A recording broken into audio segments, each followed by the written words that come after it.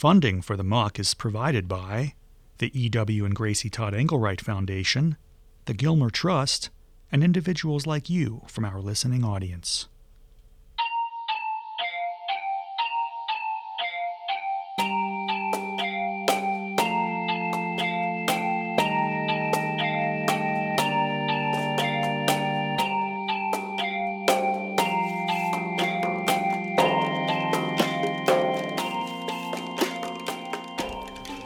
Chapter 1.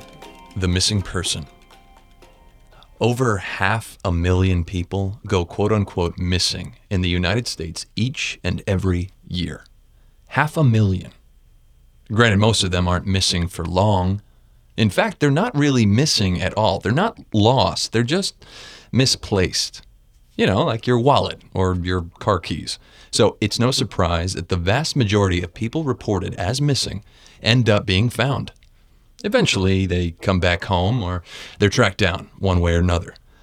But a small number of these people, these missing people, reported as missing, roughly 2,000 to 3,000 a year.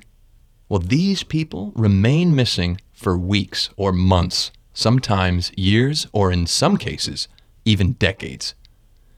You know, there are plenty of people who were first reported missing in the 70s and 80s.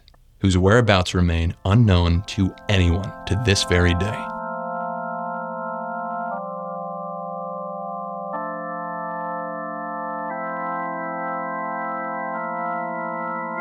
Of course, not many of us have ever personally experienced the trauma of knowing someone who suddenly up and vanished. I certainly haven't.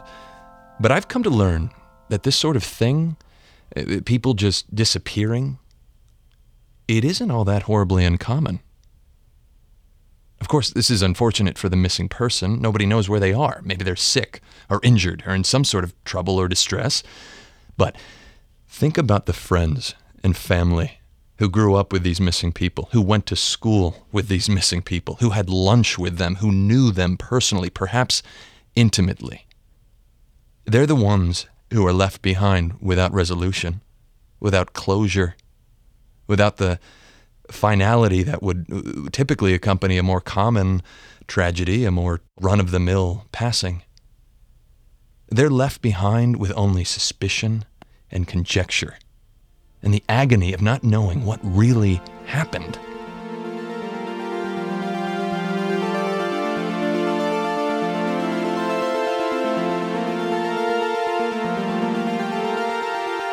And so, it's into this mystery of pathos that I step for my latest investigative assignment. I'm going to be exploring the nature of the modern missing person cold case through the lens of one very peculiar story.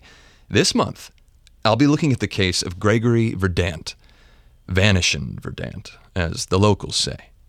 A man last seen in the early morning hours of October 23rd, 1998. Here in the foothills of rural Appalachia, the quaint, Mayberry-like town of Buckhannon, West Virginia, population 5,639, minus 1. This is Albert Edwin Carter. Welcome to The Muck.